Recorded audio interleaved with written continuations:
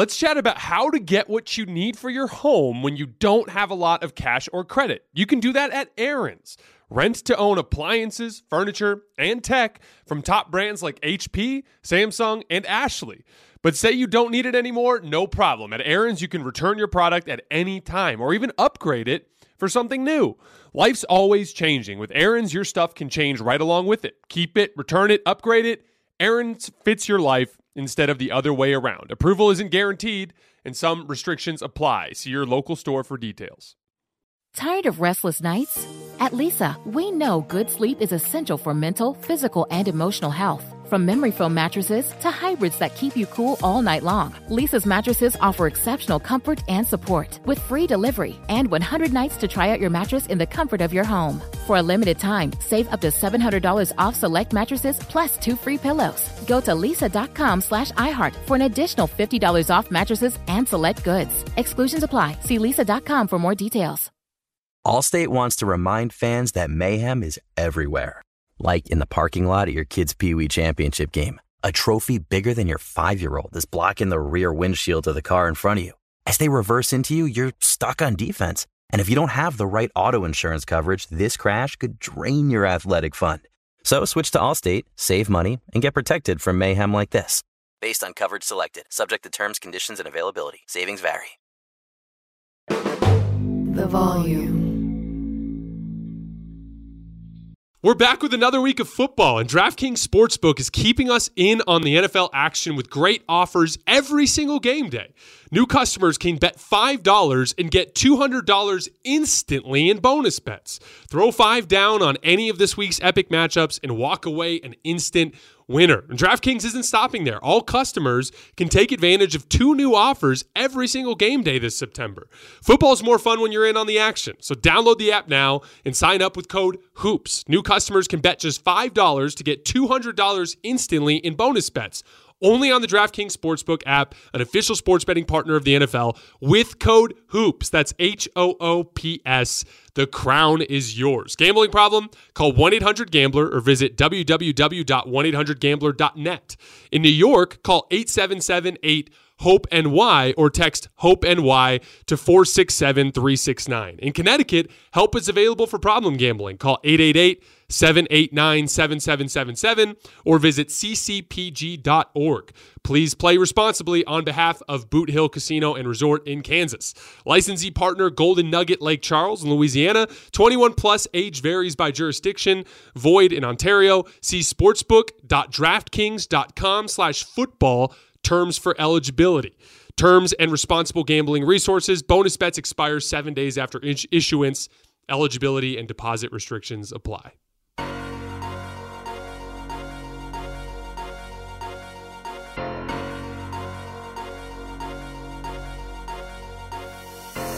All right, welcome to Hoops Tonight here at The Volume. Happy Friday, everybody. I hope all of you guys had a great week. We are live on AMP, so if you're watching on YouTube or listening on our podcast feed, don't forget that AMP is the very first place that you guys can get these shows. We're continuing our power rankings today with number 12, the Sacramento Kings. And then I've got 4 mailbag questions for the end of the show as well. You guys know the drill. Before we get started, subscribe to our YouTube channel. Follow me on Twitter at _JasonLT. Don't forget about our podcast feed under Hoops Tonight. And I need mailbag questions, so drop those in the YouTube comments so we can continue to hit those at the end of our shows. Also, last but not least, before we get started, the start of pro basketball is still a couple of weeks away, but there's no shortage of events to attend in the meantime. Obviously, we've got baseball going on, and we still have concerts and comedy shows all over the country, but now we also have the return of pro and college football. So the best way to get tickets to any of these events is through Game Time, the fastest growing ticketing app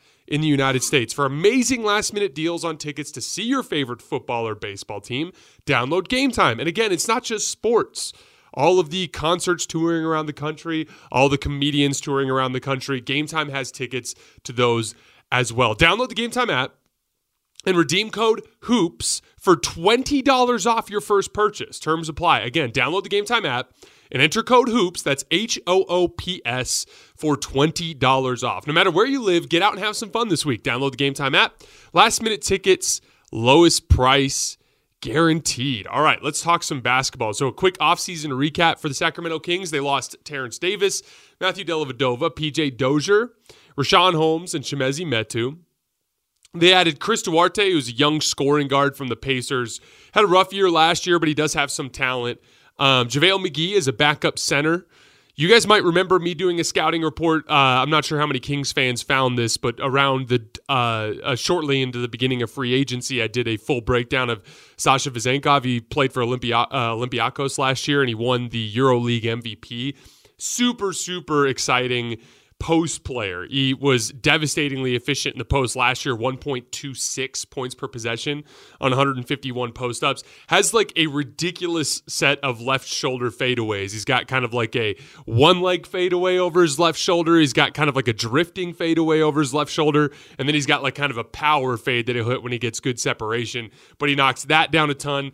He's over 50% on hooks and on floaters, and he's a really good passer. He actually reminds me of it's funny because he plays the same position as Sabonis, right? And so your head quickly goes the direction of Sabonis. But I actually think of him more as a Jokic type of archetype. And I don't mean he's as good as Jokic, obviously, but just in the play style, he's a much better shot maker than Sabonis. His touch away from the basket is several levels better than Sabonis is. Obviously, he's not the athlete that Domantas is, but he's got this shot-making piece away from the rim that Sabonis doesn't. So I kind of like the fit because it's like a schemes consistency thing, right? Because they play the same position, so now when Sabonis goes to the bench, you can bring in another player to run all these dribble handoffs and all these ball screens with a similar level of offensive skill, albeit a different kind of form of it, right, with the shot-making. He was 57% in effective field goal percentage on catch-and-shoot jumpers last year in Europe, 47% on pull-up jump shots, effective field goal percentage. You'll see him, dribble the ball around the top of the key and then fake an action with somebody, and then when the guy just kind of concedes a shot a few feet back, he'll just quick turn and rise and fire from the top of the key. He's got that in his bag. Legitimately a very, very good shot maker, makes everything around the rim. Again, it's going to be difficult to see how it translates to the NBA. That's always the question when you bring a guy over from Europe. But this dude was well over a point per possession in inverted pick and rolls, well over a point per possession in ISOs, well over a point per possession in the post. He was devastatingly efficient in Europe last year, so I'm really interested to see how it translates. Really, it'll just come down to what he can do defensively. Who can you guard? That's always the question when you get to the NBA. And I do like the scheme consistency having him coming in for Sabonis. They also drafted Colby Jones in the early second round. Big guard out of Xavier. Good physical tools. He's about 6'5", has about a 6'8" wingspan. Reasonably strong. I think he'll put on a couple pounds too. I wouldn't be surprised if he's up around 210 by the time he gets to training camp. Uses his physical tools well, like most big guards that you're hoping for. He plays slow and methodically, gets guys trapped on his backside. Really, really good floater. He was actually 55% on 77 floaters last year. He loves to kind of bait you into contesting a mid-range shot, right? Like he'll kind of snake the pick and roll and get into the mid-range and hesitate back like he's going to shoot. And then he loves to step through and shoot that little right-handed floater over the top. He also was a very good catch-and-shoot player. He was 64% in effective field goal percentage on catch-and-shoot jump shots last year, and he shot 62% at the rim, which is very good for a guard. Biggest weakness for him right now, does not have a reliable pull-up jump shot. He was just 19 for 70 on pull-up jump shots last year. But I do like the pick, and I think he could immediately help the Kings kind of as a second side creator off the bench. This is a team that's got a lot of guys that love to come flying off of screens and shoot, and guys that are taller and lankier and more off-ball players, but it'd be interesting to kind of have him potentially as a long-term prospect as a guard. He actually was 1.10 points per possession in 205 pick and rolls last year. That's awesome, especially for a young player. So I definitely like the Colby Jones pick as a long-term prospect. The depth chart coming into this season. At guard, De'Aaron Fox, Malik Monk, Davion Mitchell, Kevin Huerter, Colby Jones, and Chris Duarte. At forward, Harrison Barnes, Keegan Murray, Trey Lyles, and Kessler Edwards, one of my favorite young wing defenders in the league there in Kessler. And then their bigs, Domantas Sabonis, Sasha Vezenkov. He might end up playing some forward as well. That'd be really interesting if you could play the two of them together, especially with the weakness they had on the front line in rebounding situations and just in general protecting the rim. Alex Len and JaVale McGee as well. All right, let's talk about the offensive end of the floor for a minute. So the Kings had the number one offense in the NBA last year by a significant margin. They averaged 118.6 points per 100 possessions. That was a full 1.3 points ahead of second place. They also had the second best half-court offense, just 0.3 points per 100 possessions behind the Dallas Mavericks. They were a heavy transition team. They scored 2,059 points last year in transition, according to Synergy. That was the third most in the NBA. They were not an efficient transition team. They scored just 1.11 points per possession in transition, which was 25th in the NBA. But like we were talking about with the Memphis Grizzlies, 1.11, which is not efficient compared to other transition offenses, is still way more efficient than even the best half-court offense could ever hope to be. The Mavs were the best half-court offense in the league last year at a 105 offensive rating, so even at a 111 in transition, that's better than anything you're going to get in half-court, which is why teams like that hunt those opportunities so often. They were super low in volume for pick and roll compared to the rest of the league, only 28 times per game. Only the Warriors run fewer pick and rolls than the Kings, but that's because they run a lot of their two-game as dribble handoffs, which we'll talk about in a few minutes. But they were great when they did run pick and rolls. They were 1.05 points per possession. That was the fifth highest mark in the league. De'Aaron Fox led the way here. You guys remember that high-volume pick and roll list I've been talking about all offseason? So like the 15 guys who ran at least 1,000. Well, De'Aaron Fox ran 999, so he just barely missed that list. But had he made that list, his 1.08 points per possession would have been fourth on the list. So De'Aaron Fox was one of the very best pick and roll ball handlers in the league last year for all intents and purposes, even though he didn't meet my 1,000 qualification. All about versatility with De'Aaron Fox. He was 46% on pull-up jump shots in the mid-range, 54% on floaters, so just a devastating mid-range attack short of the rim. Awesome at the rim as well. He was 77% in the restricted area on 3 makes per game.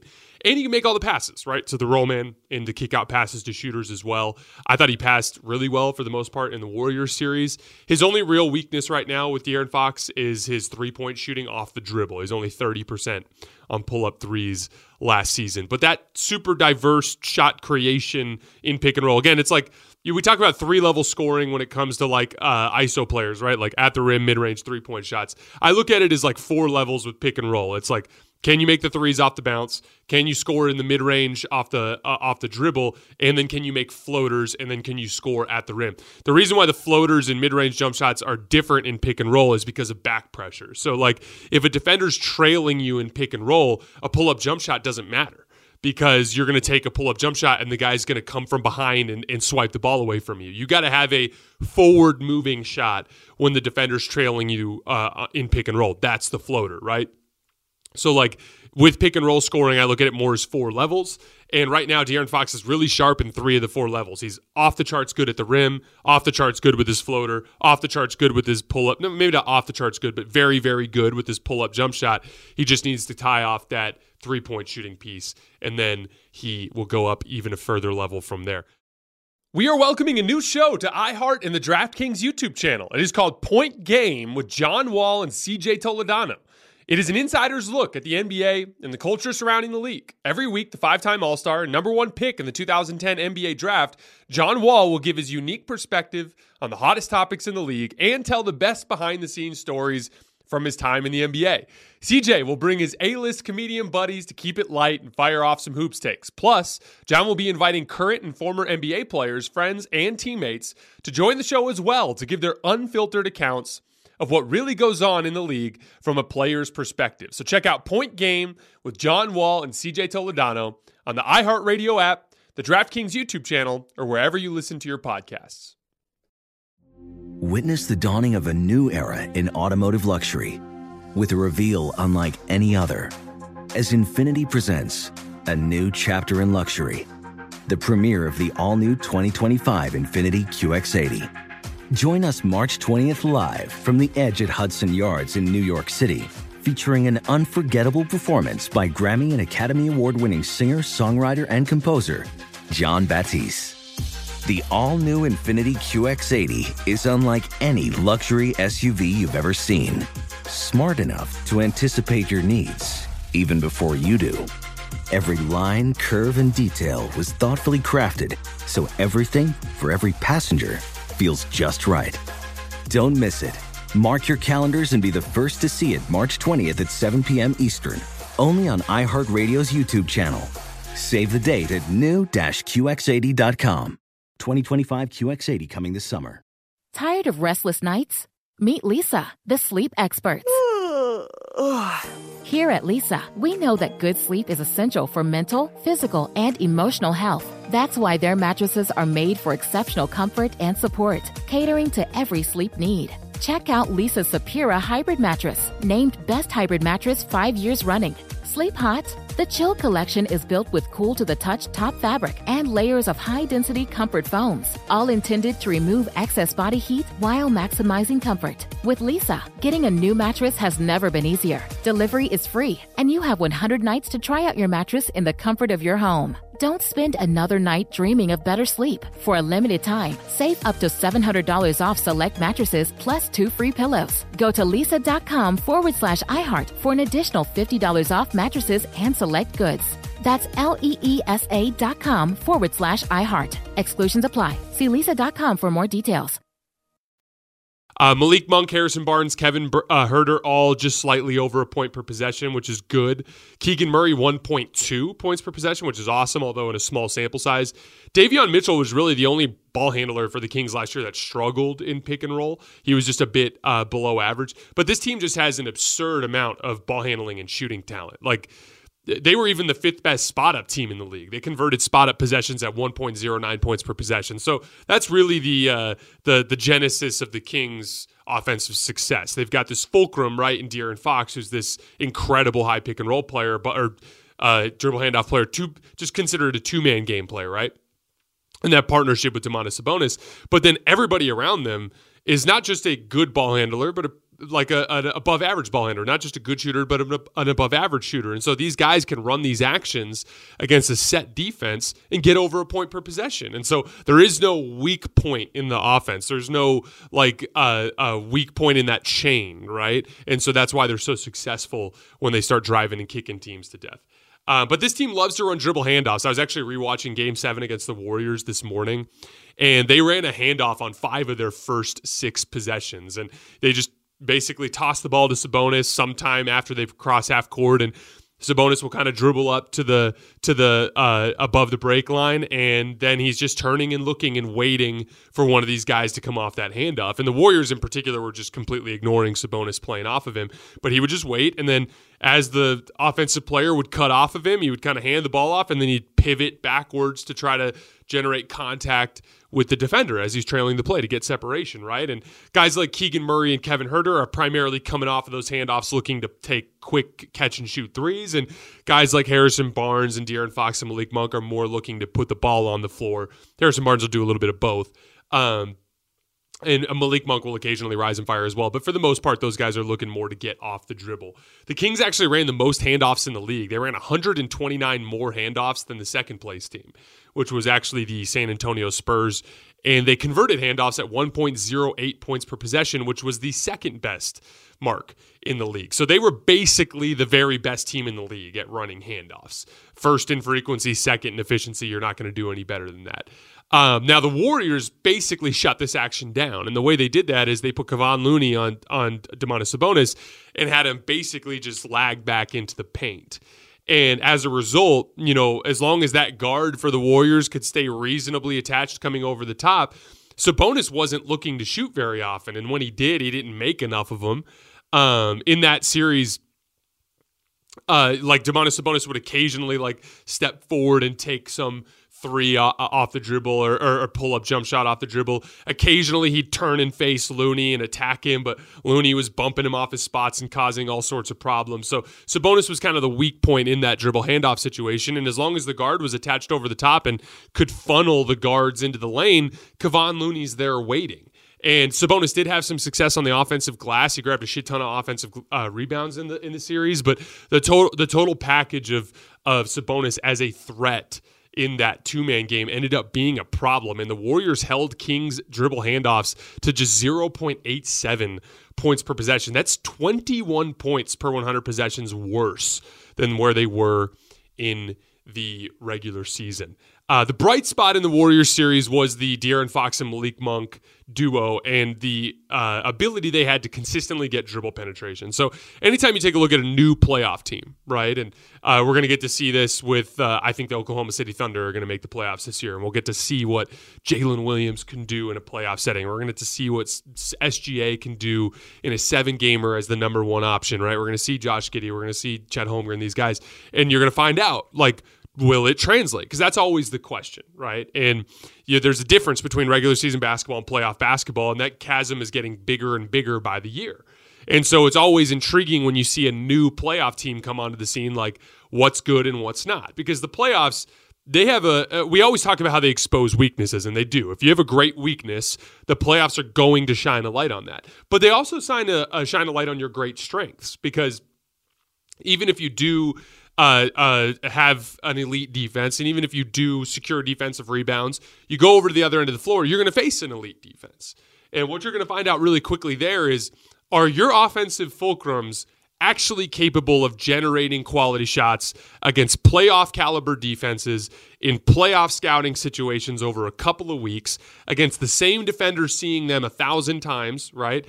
That's when you're going to find out whether or not their top tier offensive skill is actually worth what it's capable of being worth in a playoff setting.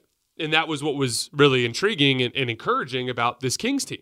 Both De'Aaron Fox and Malik Monk can beat people off the dribble in the playoffs consistently. And that was encouraging.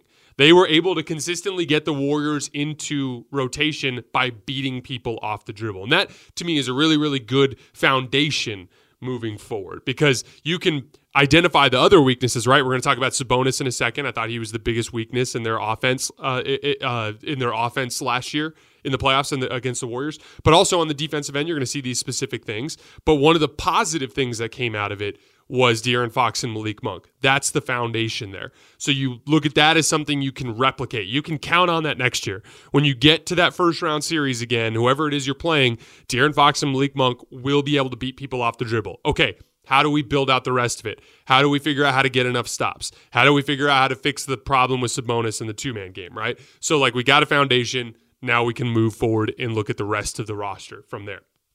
But let's talk about Sabonis, because I thought he was the biggest weakness in the Kings offense during that playoff series. So a two-man game requires both players to be a threat. Otherwise, it's not a two-man game, right?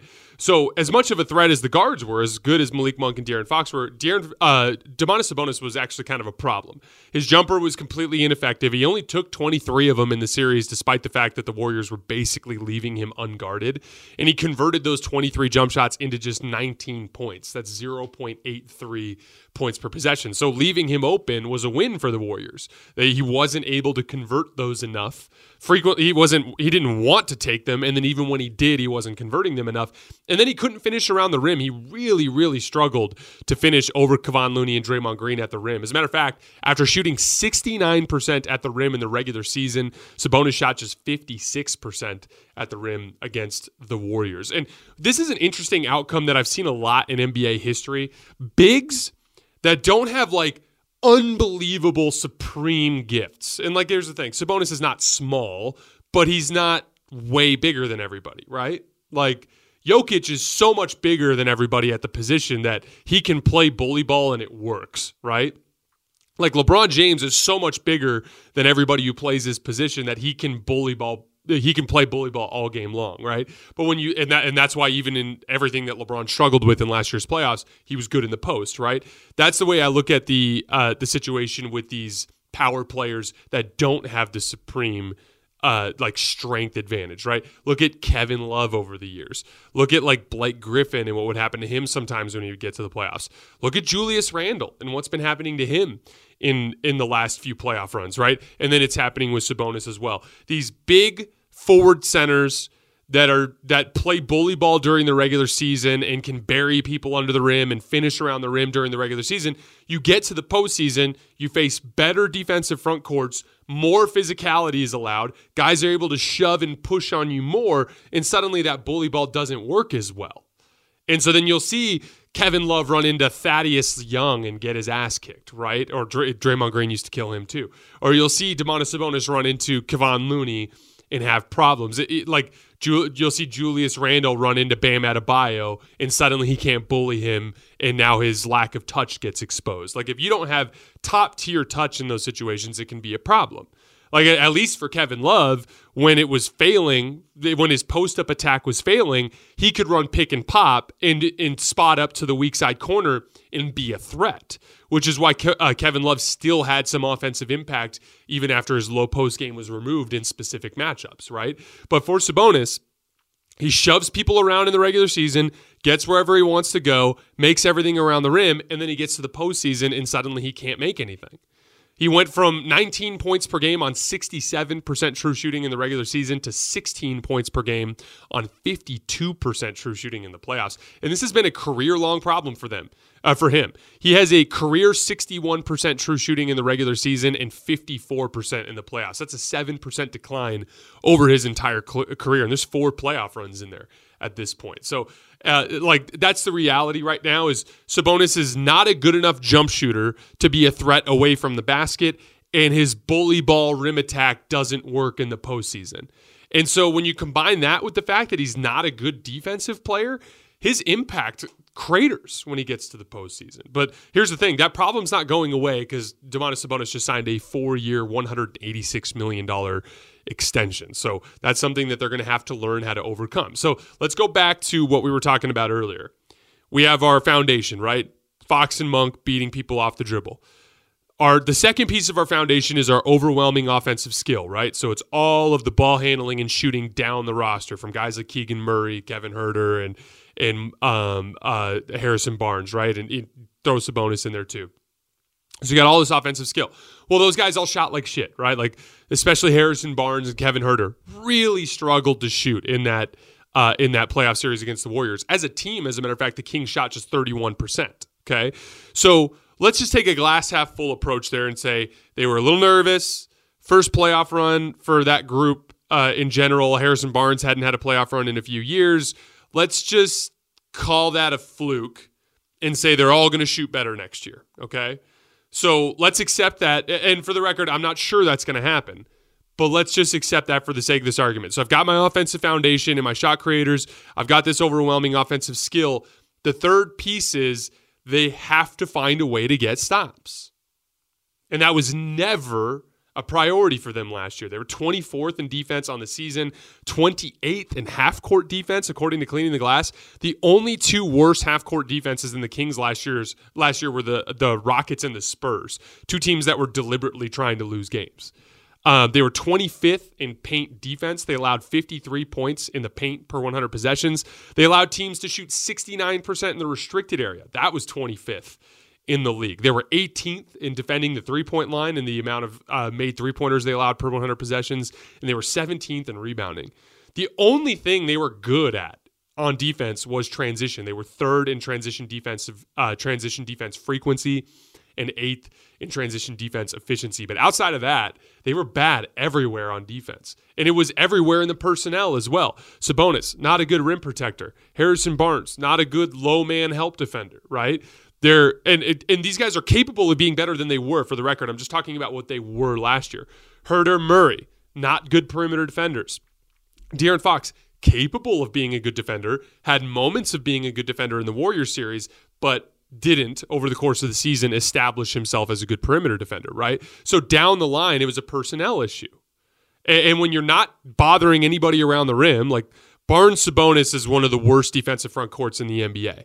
When you're not bothering anybody around the rim and you're not containing anybody on the perimeter, you're just going to give up driving lanes all game long. I watched a ton of Kings pick and roll defensive possessions this year because I was trying to get a feel for their scheme, and their scheme was very aggressive. Like Sabonis was showing high on almost every ball screen. So like you would see when the ball screener is going up to set a screen for the pick and roll ball handler for the other team, Sabonis is coming way out to the top of the key, and he's basically trying to catch the ball handler as he's coming off and contain him until the guard recovers, and then he goes back, and if the guard doesn't recover, he'll hang for a switch, and then the guard will peel off and try to box out the big man rolling to the basket. But Sabonis was getting toasted up there a lot, like getting just flat out beat off the dribble as he would rise up to contain, right?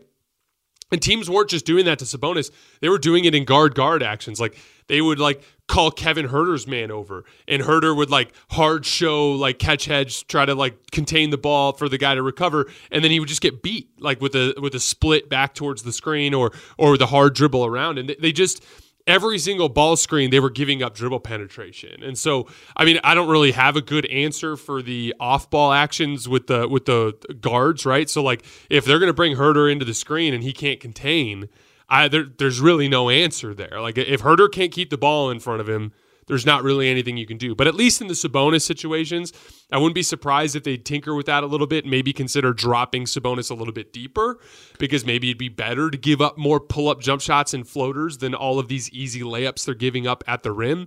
But it has to be a commitment thing from the top down. There are good perimeter defenders on this team. De'Aaron Fox is capable of being a good perimeter defender. Davion Mitchell is an excellent perimeter defender. Kessler Edwards is capable of being a very good perimeter wing defender with good size, right? So, like, if you don't have rim protection, you have to be elite at the point of attack. And so one of the things you saw Mike Brown do in the series against the Warriors is he just started taking Huerter and Murray out of the game and playing other guys who were more willing to defend. And so at a certain point, you have to wonder if maybe Mike Brown needs to do that from a cultural standpoint from the start of camp. Like, hey, Kevin Huerter, you're our guy. Keegan Murray, you're our guy. Harrison Barnes, you're our guy. I'm not trying to discount any of that and what we have planned for you. And obviously, we want you to have these spots. But if you don't defend, we're going to have to give a portion of your minutes, a bigger portion of your minutes, to guys like Davion Mitchell, to guys like Kessler Edwards, right? Guys that are at least going to try to compete on the defensive end of the floor. Right? And so I think that's something that they're going to have to culturally set from the beginning of the year, because here's the deal. Do the Kings have bad defensive personnel? Yes. Do I expect them to be even capable of ever having a top 10 defense with Sabonis as the rim protector? No, obviously not. But should they be the 28th ranked half-court defense in the league? Better than just the Rockets and Spurs? Obviously not. That's just laziness. And so, as I look at the Kings this season, your goal needs to be basically the way Denver approached defense. If you're an offensive team that you think you're going to be unguardable, and for the record, I do not think the Kings are close to as good offensively as the Nuggets. We saw the Warriors contain them to an offensive rating below 110 in that playoff series. They can be stopped to a much greater extent than the Denver Nuggets can, because they have a truly unstoppable offensive weapon in Nikola Jokic. And as good as De'Aaron Fox is, he's not in the same stratosphere offensively as Nikola Jokic, right? So I think this idea is dead on arrival. But even if you do think that your offense is capable of getting you over the top, you've got to get to 15 in the defensive rating.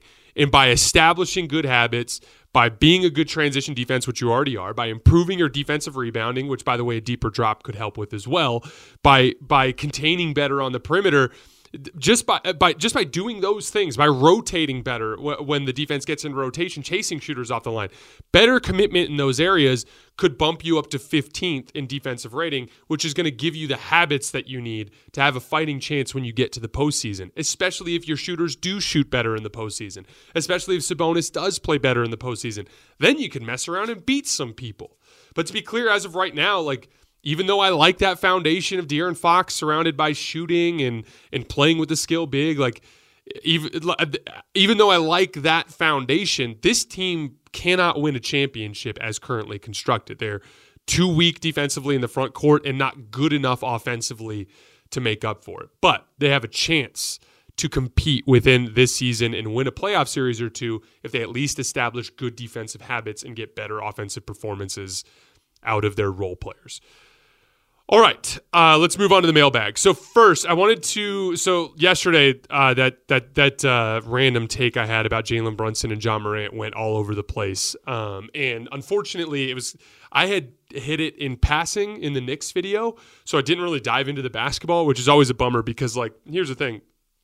I can stand on whatever opinion I take no matter what because I do the requisite research. But in that specific video, I didn't really break down the basketball reasons why I view Jalen Brunson as a slightly better player than John Morant in the immediate future. And so I wanted to talk about that really quick because, like, again, this to me falls into that classic debate that we've seen throughout NBA history about the young up-and-comer versus the established guy who kind of already has the polish, right?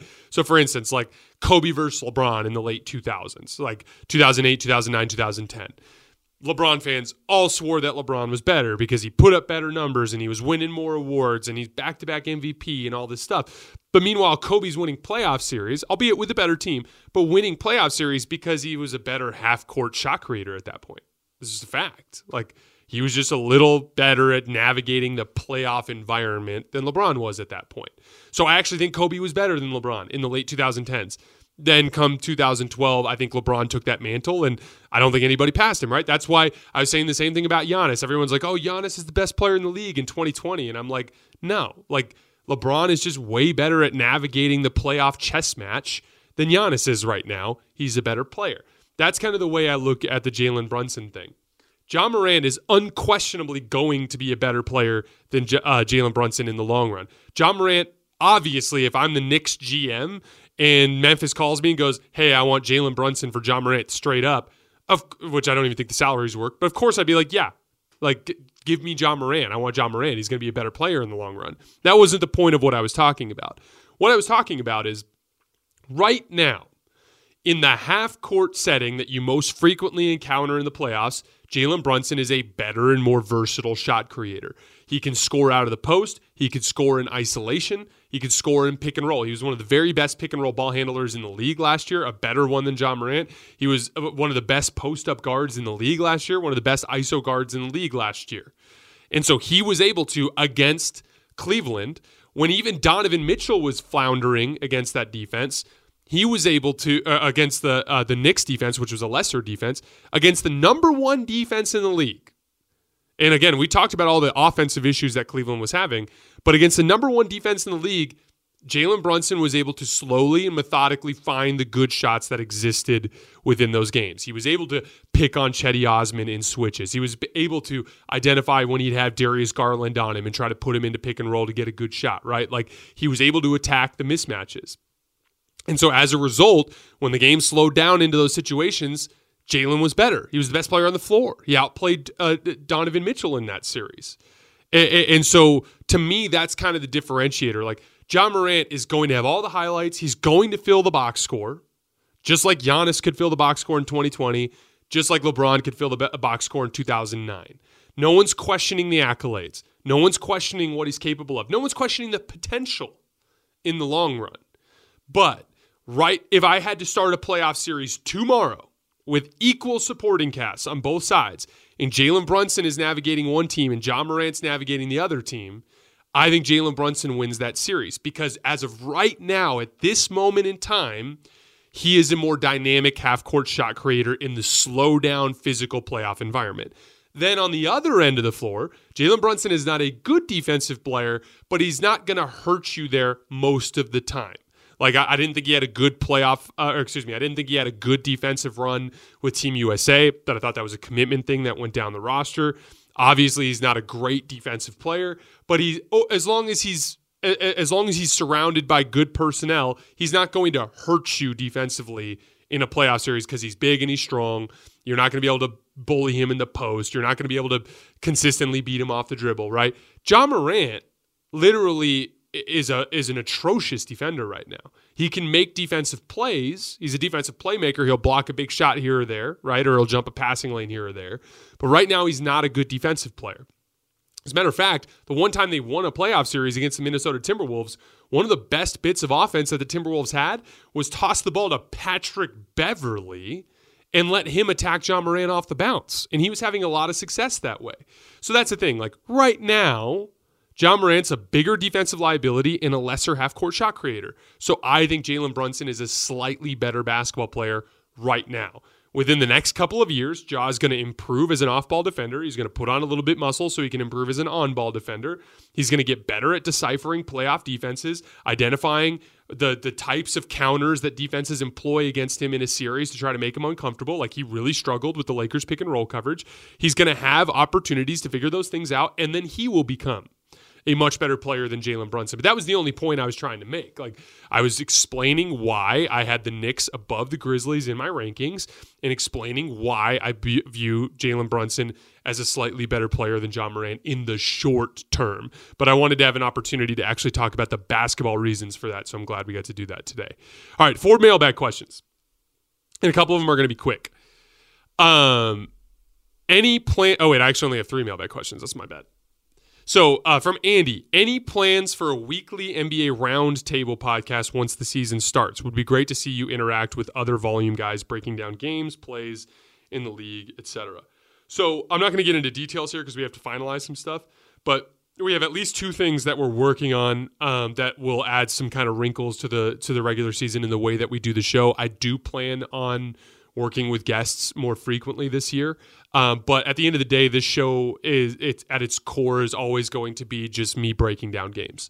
For those of you guys who have become fans of the show over the summer, like, this is very different than what our show is normally like. Like, we do, although these season previews are a little bit more like what we like to do, but the player rankings lists and the all-time rankings lists, and that's all stuff just designed to get through the summer, right? It just gives us an excuse to talk about basketball in a bigger picture for fun in the dregs of the NBA offseason. But in the regular season, it's a pretty consistent theme.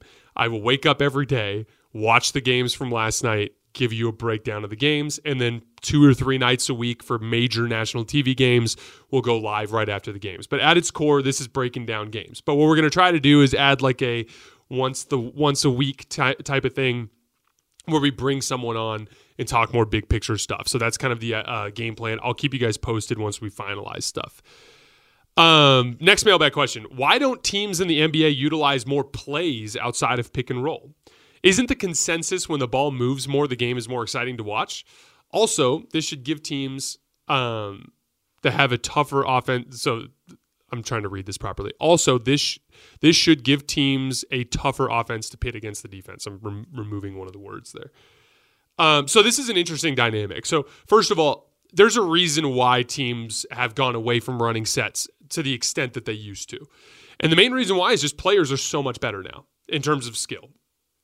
Our skill development has reached a point now where we have probably like a solid 50 players in the league that are really good at making tough shots, right? Pull-up jump shots off the dribble, tough floaters, shots out of the post, shots out of isolation. So, like, it's gotten to a point now where any NBA offense can get a pretty decent look that a guy can make a good percentage of the time without having to do anything too crazy.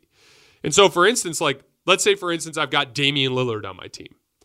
And, it's a slowdown situation. We got to stop. It's it's 2 minutes left in the second quarter. Like, Dame might just dribble the ball up the floor, up the left wing, and guys will run to the corners, and a guy will run to the right wing, and then Nurkic will come up and set a pick, and he'll come off the screen, and if he gets a wide open pull-up three, he's going to take it. If he gets a floater, he's going to take it. If they help, he'll make the kick-out pass, and they're going to get a good shot. They're going to get a shot that they can make. That is brute force offense. You hear me talk about this on the show. Brute force offense works, even in the playoffs. And the reason why is because players are so damn good now.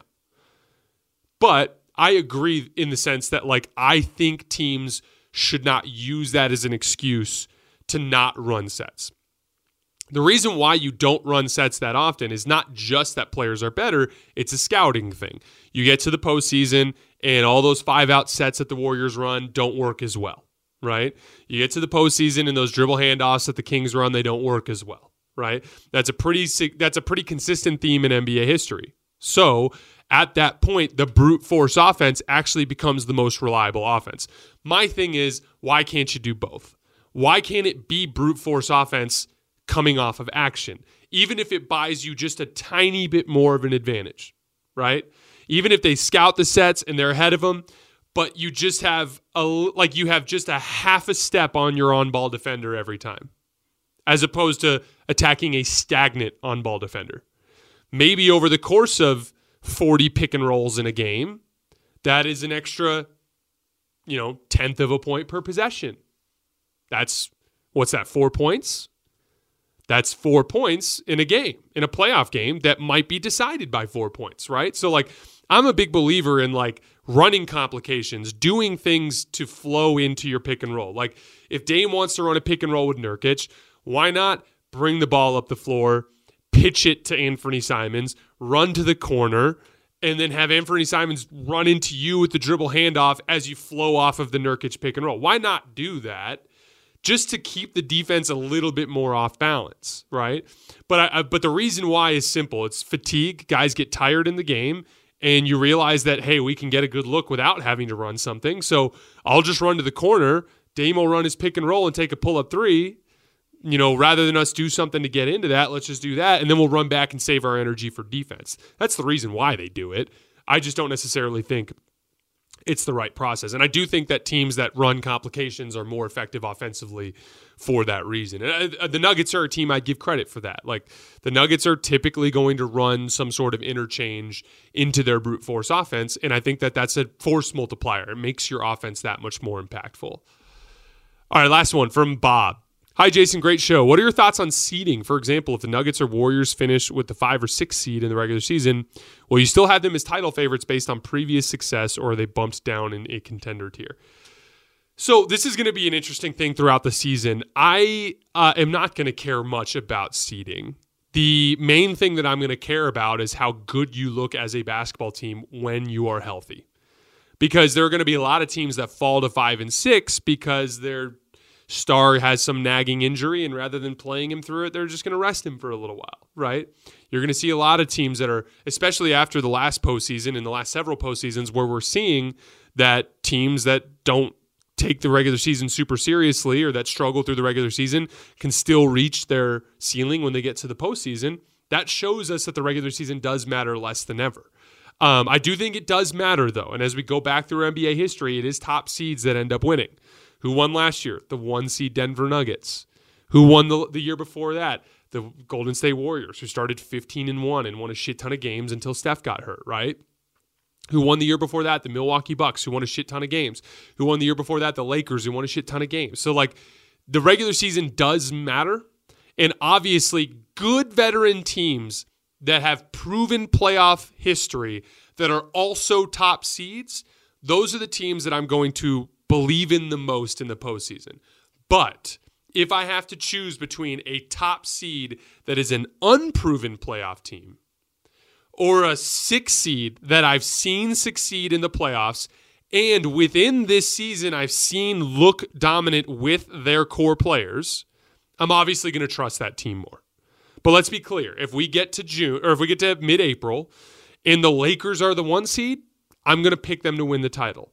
If we get to April and the Phoenix Suns are the 1 seed, going to pick them to win the title. The Nuggets are the 1 seed, going to pick them to win the title. The Celtics or the Bucks, right? Like, I'm obviously going to think of good, like, proven teams that are also dominating the regular season are going to get the most amount of faith. And then I'm going to go with veteran teams over young, successful teams beneath them.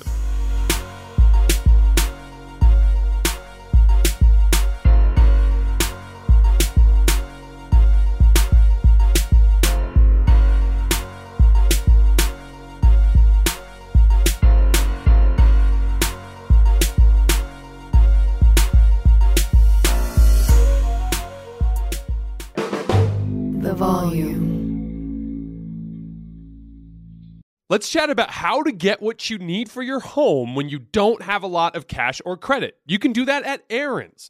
Rent-to-own appliances, furniture, and tech from top brands like HP, Samsung, and Ashley. But say you don't need it anymore, no problem. At Aaron's, you can return your product at any time or even upgrade it for something new. Life's always changing. With Aaron's, your stuff can change right along with it. Keep it, return it, upgrade it. Aaron's fits your life instead of the other way around. Approval isn't guaranteed, and some restrictions apply. See your local store for details. Infinity presents a new chapter in luxury, the premiere of the all-new 2025 Infinity QX80, live March 20th from the Edge at Hudson Yards in New York City, featuring a performance by John Batiste. The all-new 2025 Infiniti QX80 is an SUV designed to help every passenger feel just right. Be the first to see it March 20th at 7 p.m. Eastern, only on iHeartRadio's YouTube channel. Save the date at new-QX80.com. Don't miss it. 2025 QX80 coming this summer. Introducing the Lisa Chill Collection, your answer to hot nights. These mattresses beat the heat with ultra-cool covers, whisking away heat for the perfect sleep temperature. Save up to $460 on Chill mattresses and get 2 free pillows when you shop now. iHeart listeners can save an extra $50 off by visiting lisa.com/iHeart. That's LEESA.com/iHeart. Exclusions apply. See lisa.com for more details.